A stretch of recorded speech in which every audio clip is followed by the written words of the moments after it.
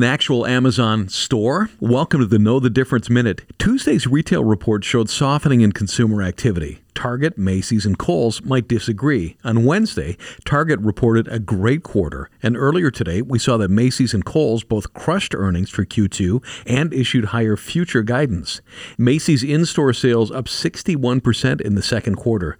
Digital sales off, but still up 45% year over year. At Kohls, same-store sales up 25%. Early today, the Wall Street Journal broke news that Amazon will announce a plan to open physical store locations up to 30,000 square feet, about the size of a typical Kohls. First will go in Ohio and California.